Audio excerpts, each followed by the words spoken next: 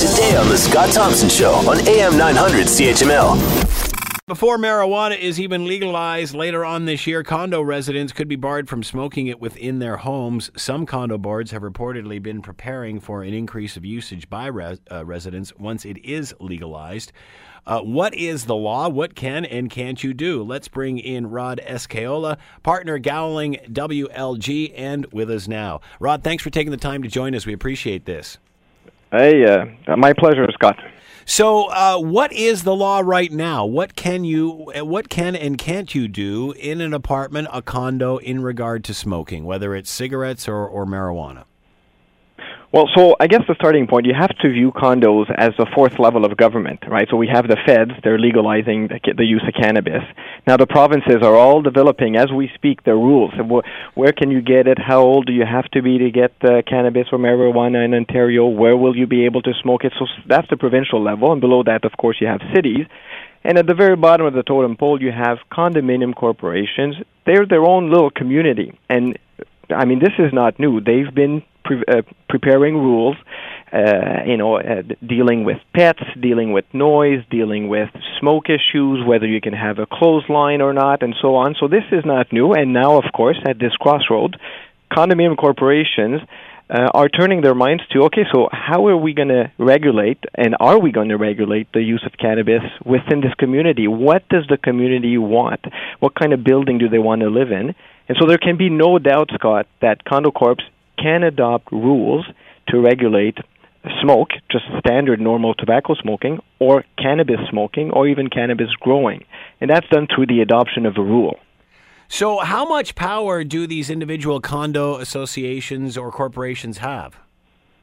That's the beauty of democracy, right? A lot of people are looking at the condo corps and the mean condo corps and the board of directors whose sole priority is to make my life miserable, all these people with their glory. That's not how it works. Condominium corporation is based on democracy. So specifically with the adoption of a rule, how it happens, the board will adopt a rule, and then they'll circulate it, and then they'll give owners 30 days to react to it.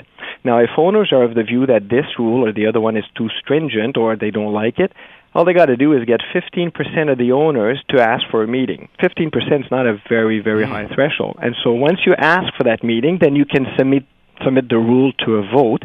And assuming that you have quorum at that meeting, if the majority of those present vote against it, well, then the rule goes back to the garbage can. But if the majority does not vote it down, then that means that that's a rule that's acceptable for that community.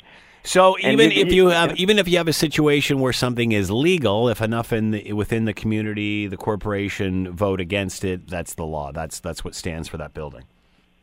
Right, absolutely. So condo corps can be more restrictive, but not more permissive than the feds or the province. And so if the province prohibits something, a condo corp can't say, well, it'll be acceptable here.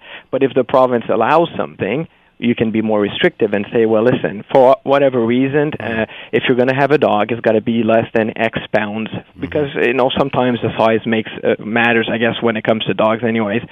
But same with the smoking, right? To this day, some corporations have gone smoke-free, and I'm talking about tobacco here. So the same will apply with cannabis. And you have to focus, I guess, your attention on the fact that rules are there to promote safety, security, and welfare of owners, or to prevent unreasonable interference.